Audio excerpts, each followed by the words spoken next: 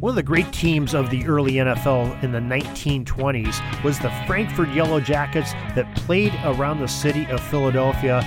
It was a time where they had some of the greatest players playing the game of football at the professional level, and we have a great line of guests that are going to share it from our archives to tell the story of the Frankford Yellow Jackets coming up in just a moment.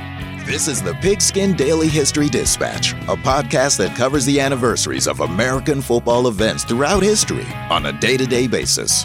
Your host, Darren Hayes, is podcasting from America's North Shore to bring you the memories of the gridiron, one day at a time. So as we come out of the tunnel of the Sports History Network, let's take the field and go no huddle through the portal of positive gridiron history with pigskindispatch.com. This podcast is part of the Sports History Network, your headquarters for the yesteryear of your favorite sport. You can learn more at sportshistorynetwork.com. Hello, my football friends. This is Darren Hayes of pigskindispatch.com. Welcome once again to the Pig Pen, your place for all things great in sports history and your portal to positive football history. And we have some great football history today. Do you like to have what I call mashups?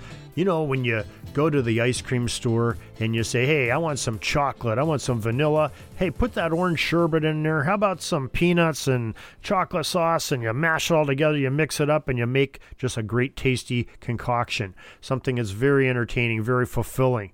Well, that's what we're going to do today with this little bit of football history where we look at the Frankford Yellow Jackets, gone back through the archives of our podcast. We have over 1,000 podcasts in the last 3 years, and thank you for being a part of it and sharing with us and listening. And we're going to bring back some really good pieces of information from some of our guests that we had. We're going to be talking to Brian Michaels, who wrote the great Eagles book and owns the Shibe Park Apparel that makes a great shirts down there in Philly for the City of Brotherly Love fans. We're also going to be talking to Scott Ferguson Green, a great football historian, PFRA friend of mine who is an expert on Philly area football. He really came to talk to us about the Union Club of Phoenixville, the Big Red, but they had a lot of association with the Frankford Yellow Jackets, so we have some excerpts from him.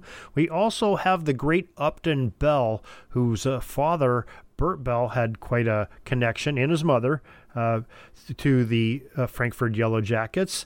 And we will also talk to our good friend, Mike Moran, who talked to us a couple years ago on the podcast about his very famous father who played on that Frankford Yellow Jackets team.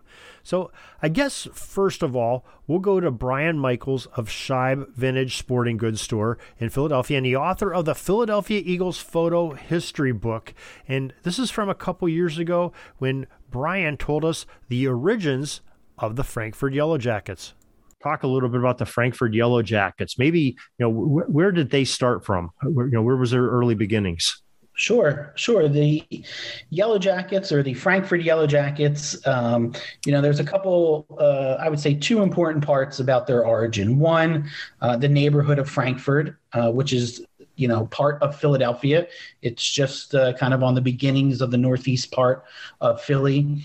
And two, statewide, we had what were known as blue laws, which govern what people were allowed to do on Sundays, which were supposed to be reserved for worship. So those two kind of things are probably where we should start.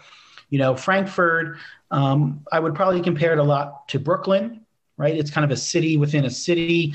It had a main street, Frankford Avenue, a lot of residential houses, row homes.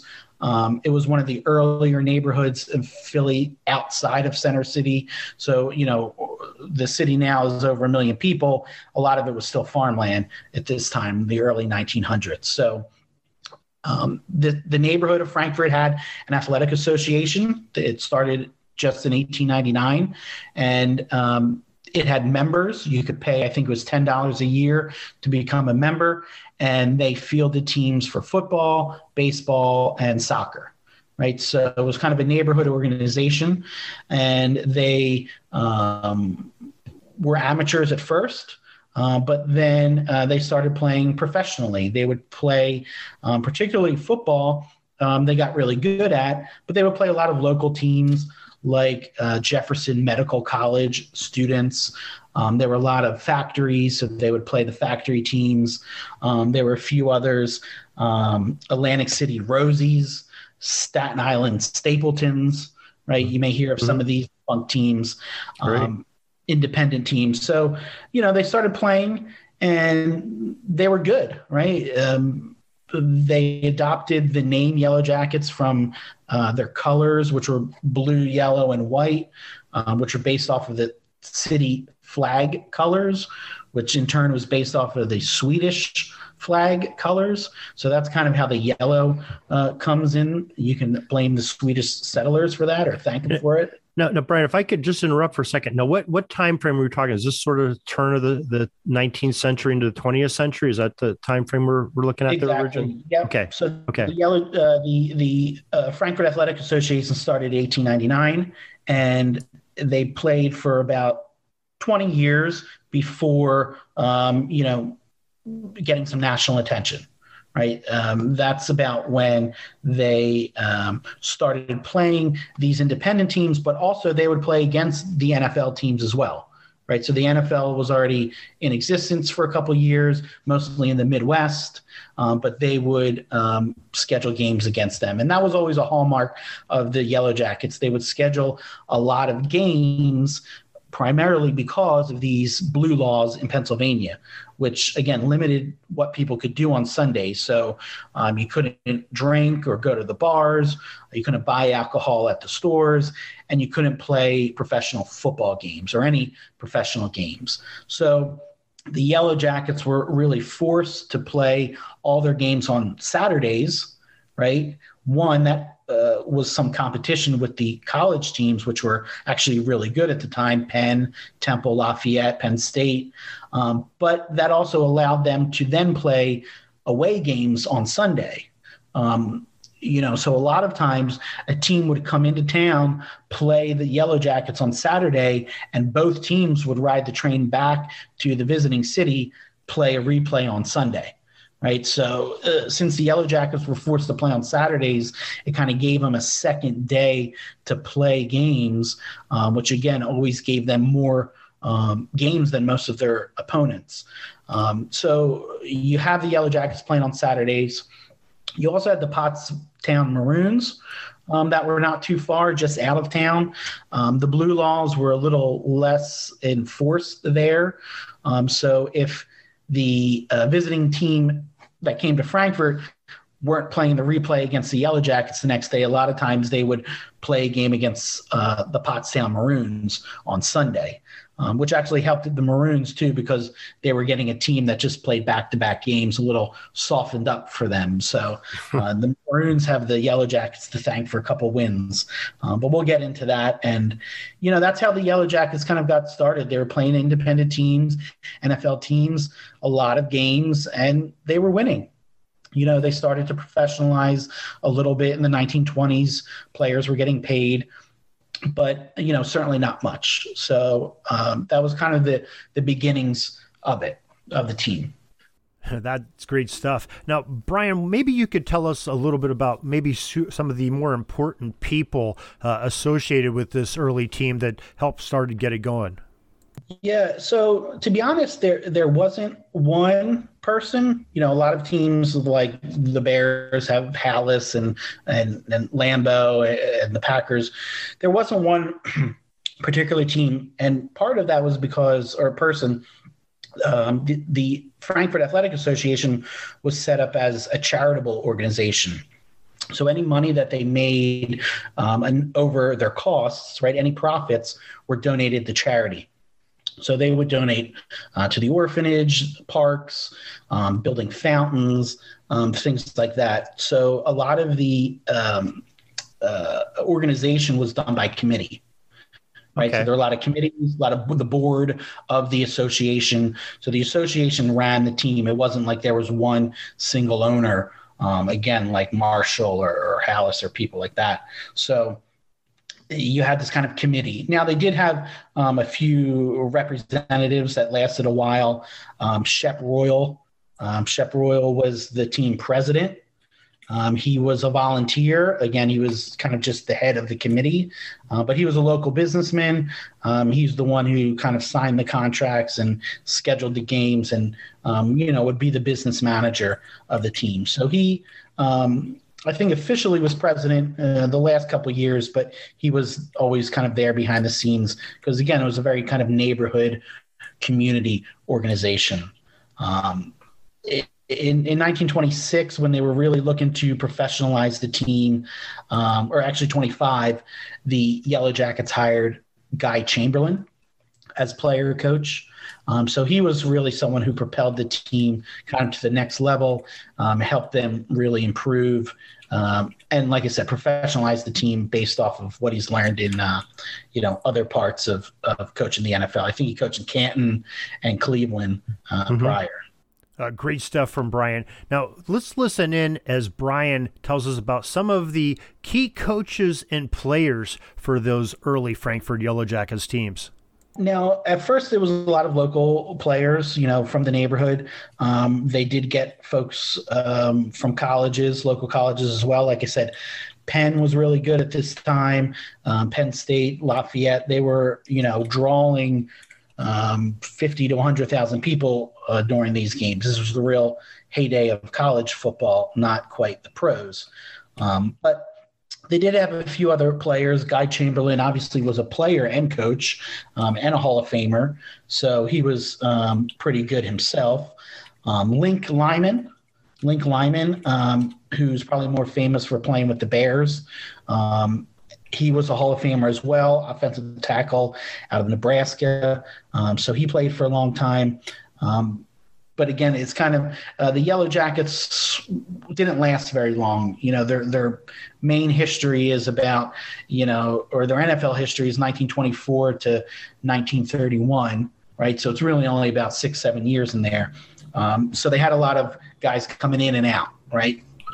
Free agents, if you will. Those are some big names in football history, but we have another big name in football history, and we get to go as close to the source to hear about him as we can. And we have our friend Mike Moran that joined us a couple years ago to talk about his father, the very famous Hap Moran, and his time with the Frankford Yellow Jackets. And I guess more specifically, how he became associated with the Yellow Jackets. Mike, tell us all about it. And then I guess I don't know. Well, I have the letter that his football coach at Grinnell wrote to the coach of the Frankford Yellow Jackets, recommending him as a player. But I don't know the mechanism of that. I mean, he had some big runs in college. He got listed in the NCAA guide as like they have this thing of great runs from 1869 to 1926. And he's like on the first, maybe he's number 12. I don't know. He had some big run backs that always got, the stories got retold in every biography or, a little blurb they'd write about him. Right. And so I got a chance with the Frankford Yellow Jackets, which was the Philadelphia franchise before the Eagles. Yeah, so that was the progress there. Well, what a tremendous year to go to the Frankford Yellow Jackets in 1926 because they had a pretty good season that year. And I think I'm not sure if it was 25 or 26 that they brought Guy Chamberlain as their coach. It might have been the year before. But I mean, a lot of people never heard of Guy Chamberlain, but Guy Chamberlain was like the Bill Belichick of the 20s. He had been on the original Decatur Staleys with Hallis before it was the Bears. He was the coach of the Canton team. He won in the first 10 years of the NFL. I think he won 5 of the championships or was involved with 5 championship teams. So Chamberlain, he pulled it all together in 26, and they won the NFL title that year. But the NFL title back then was determined by your winning percentage. They had no championship playoff game. So it was a little different. And there was no money in, you didn't get a big ring. My father did get a watch, but yeah, they had the best record in the NFL. And the big game was they and the Bears were pretty closely, had pretty close percentage numbers when the Bears came to Philadelphia to play them, and they won that game. My father was injured. He was in the game a little bit, but one of the stars of the game was a guy from Gonzaga named Houston Stockton. Who's Stockton? His grandson, John Stockton. So there's a little athleticism in that family, but yeah, they won the NFL championship that year.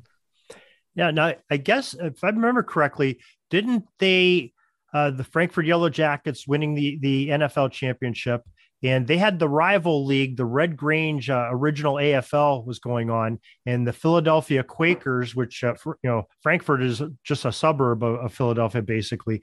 And the Quakers were the champions of the AFL. And they, I think it was in the press and the media, they wanted to have these two teams play to see who was the best in the nation. It didn't come to fruition, but they did end up having an exhibition game. Frankfurt did against the New York Giants. Is that correct? No. The Quakers did. The Quakers did. Okay. The Quakers ended up having a game and they got whipped solidly. And then the Yellow Jackets had whipped the Giants solidly. So, well, thanks, Mike, for that. Now, Brian, let's go back to you. And I know you have some information of what some of the locals and the journalists of the area were saying about Hap Moran. And they mentioned, I think the sports writer at the time, they were really loquacious in writing. They wrote, he was like a star let down from the planet Mars with plays that the poor fish of the earth knew nothing about. Right. So imagine this. He was a halfback, dazzling the sports writers at the time. It was a real, of course, 3 yards in a cloud of dust at this time. But there were some players that made a name for themselves. Now, these are truly some great players that we've talked about already. Now we're going to bring in our friend Scott Ferguson Green that's going to tell us about a few more players of the Yellow Jackets of Frankfurt. One of the other players that was played for the team was Swede Ljungström, and he was a guard, a good size. He played for not only Union Club of Petersfield, but he also played for the Buffalo Americans. He was one of those players that took a train up to Buffalo after the game on Saturday, took a train up to Buffalo and played for the Buffalo All-Americans on Sunday. He also played for the NFL champion Frankford Yellow Jackets in 1926. And so that was another talented player that Leo Conway was able to recruit. Now, Brian Michaels, I believe you had a couple more players you want to talk about that sort of rounds out these great rosters of Frankfurt. Doc Bruder, Tex Hammer, Two Bits Homan, Two Bits because he was only 5'5". Also claims to have started the touchdown dance. Two Bits Homan, the first person to have a touchdown dance. We also had Jug Earp, Pi Wei, Swede Ljungström, Wookie Roberts. All right, we don't want to leave out any of these big-time players that played for the Yellow Jackets. Scott Green, I believe, had one more player that he wanted to talk about that played on that roster. Absolutely. Lou Little was another famous tackle from the University of Pennsylvania who actually was someone who was really recognized as one of the premier tackles in the league. He also played for the pre-NFL Frankfurt Yellow Jackets before they entered the NFL. As I mentioned before, Lud Ray was also from the University of Pennsylvania. Like I mentioned previously, he was a co-founder of the Philadelphia Eagles. Now, wow, those are some of the big names in pro football back in that era. No wonder Frankfurt was so good in a couple-year period. Now, I guess, Brian Michael, let's go back to what he said and told us about the 1924 and 1925 seasons of the Frankfurt Yellow Jackets. Yeah, and actually leading up to the 26th season, the 24 and 25 are pretty interesting too. Like I said, the Yellow Jackets were good. The NFL wanted them. They came into the league in 1924. They finished the first year with a record of 17-3-1. And if we tabulated the winning percentages like we do currently, they would have actually won the season that year. They had an 11-2 record against NFL teams, right, through 14 games. But most of the other NFL teams only played 9 or 10 or 11 games. So like I said, their ability to play more games gave them better winning percentages just by the fact that they, had more games under their belt, even though, a team like the Bears, who they lost to twice that season, had a lower winning percentage at the end of the year. Now, the NFL that year said they were they were determining the winner on November 30th. And based off of that, the Bears won the league that year, right? I think Cleveland and the Bears both finished above them, actually. So, again, you see the Yellow Jackets coming into the league, playing a lot of games, winning a lot of games, already kind of stirring up some controversy. Now, they didn't beat the Bears. The Hallis's Bears were still always good, but they kind of made a splash in their first season. And I think that was important for them and for the NFL to have that East Coast franchise that they could come back to. And, in 1925, you had Pottsville around as well. The Pottsville Maroons, which is just, probably, I would say 30, 40 miles outside of the city. As I mentioned before, they would usually get teams on the return leg of playing Frankford on a Saturday. They would come to play Pottsville on Sunday, right? So Pottsville was good that year, right? They were, I think, 5-1, and the Yellow Jackets beat them part way through the season. They beat them, I think, 20-0, so pretty handedly. And at that time in 1925, a promoter came up with the idea that whichever team wins, Pennsylvania, would then play an all-star game against Notre Dame. Right? It would be this kind of promotional game at the end of the year, the best team in Pennsylvania versus Notre Dame All-Stars. The Yellow Jackets said, sure, makes sense. We just crushed Pottsville, so let's do it. Well, it turns out that a couple of weeks later, after the Yellow Jackets, who again now played 3 games in 4 days, it was Thanksgiving. They played on Thanksgiving, then they played on Saturday, and then now they're playing Pottsville Maroons on Sunday. Well, the Maroons crushed them in return, doubly, 49-0, right? So Pottsville ended up beating the Yellow Jackets and then kind of winning the city championship, unofficial city championship, which meant that they would play the Notre Dame All-Stars. Now, this game was set to take place in Philadelphia. And at this point, the Yellow Jackets, who also had a game scheduled on that day, said, we don't want this exhibition of Pottsville and Notre Dame taking place on the same day in our city, right? We have certain territorial rights granted by the NFL. So they petitioned the NFL to cancel the game. They told Pottsville, you're not allowed to play this game. And Pottsville went ahead and played it anyway. So what happened was that the NFL then basically vacated Pottsville's season, right? They would have won the championship, but because they played this game that they were forbidden to play, the championship was taken away and given to the Chicago Cardinals. That's some pretty outstanding play there. But I guess not to be outdone, Brian, you told us a little bit about the 1926 season, too, when they were sort of at their best.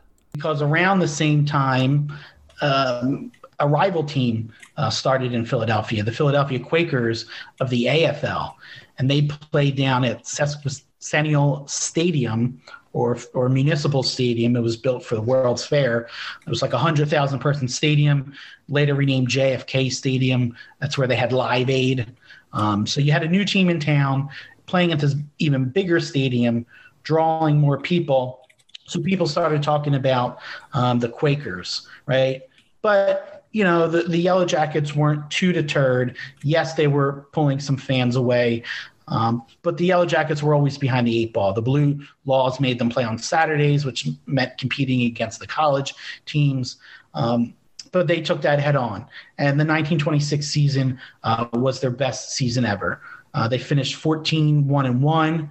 They had 11 shutouts. They scored 28 touchdowns, and opponents scored 6, right? By the same token, they only had 3 road games that year. So I think home field advantage certainly helped.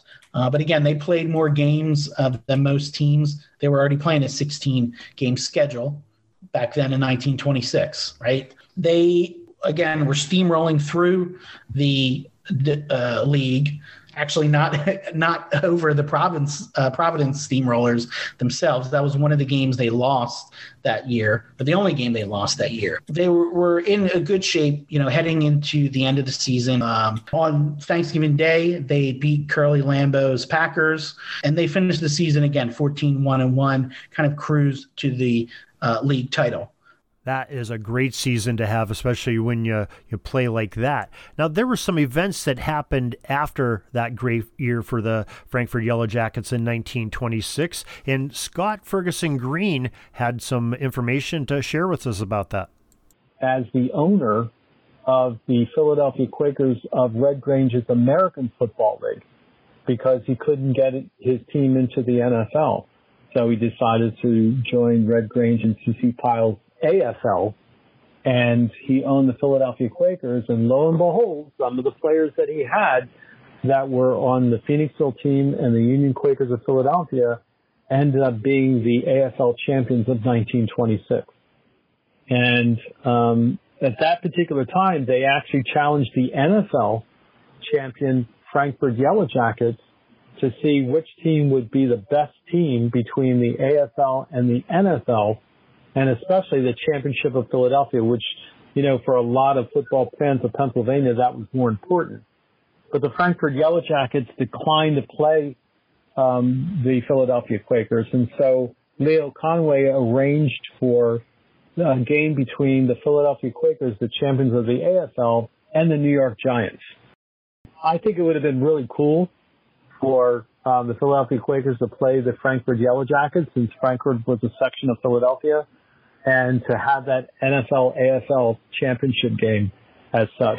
But truly a epic year 1926 was for the Frankford Yellow Jackets franchise, but they went on beyond that and still had some good football left in them.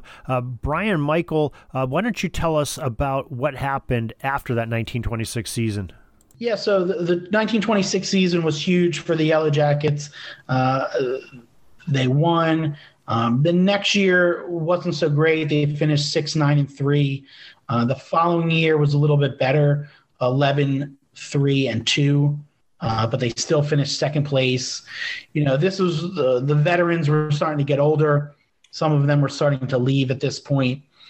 Then around 1930, certainly the Great Depression was here, and it really hit the team hard, right? They finished 4-13-1, right? And also they were losing money. And then to cap it all off, just before the 1931 season, there was a fire at their stadium. So they weren't able to play any of the home games at Frankford. They had to play at the Baker Bowl, which was the Phillies' home ballpark in North Philadelphia.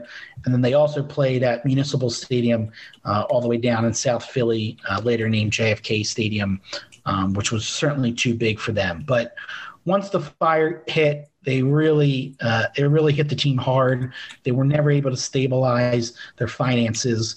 They tried to sell the team, sell the franchise, but they didn't find any buyers for it. So they eventually folded, and the NFL bought back the franchise rights for Philadelphia.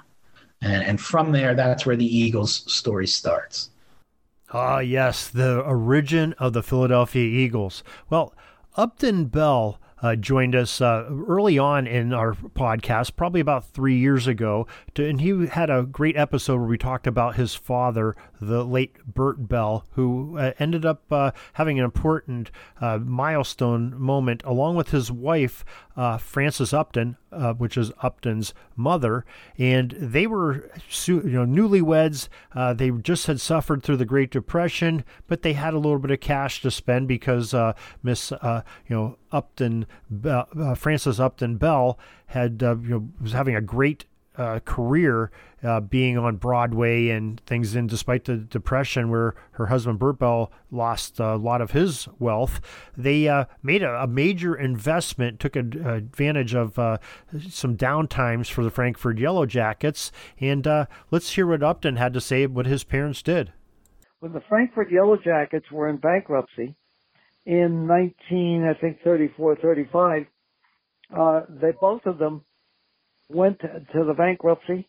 She put up the money, I think it was $3,200, to buy the Frankfurt Yellow Jackets, and on their way back from the bankruptcy, they were walking by a sign that showed the National Recovery Act, Franklin Delano Roosevelt's National Recovery Act Eagle, and that's how you found the Eagles, because he said that's going to be the name of the team. And there you have it. That is sort of the expedited version of the history of the Frankford Yellow Jackets.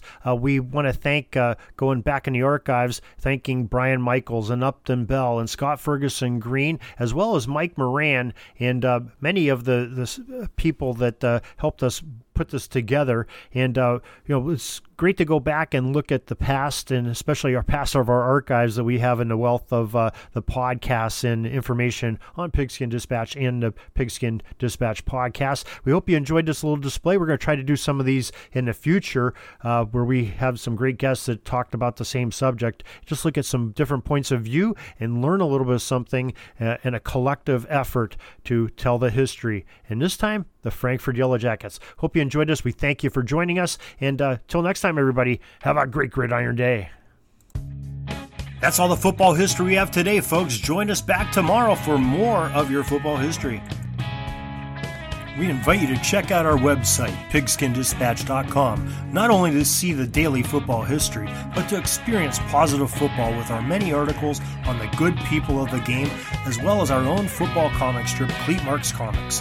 Pigskindispatch.com is also on social media outlets, Facebook, Twitter, Instagram, and don't forget the Pigskin Dispatch YouTube channel to get all of your positive football news and history. Special thanks to the talents of Mike and Gene Monroe, as well as Jason Neff for letting us use their music during our podcast. This podcast is part of the Sports History Network, your headquarters for the yesteryear of your favorite sport. You can learn more at sportshistorynetwork.com.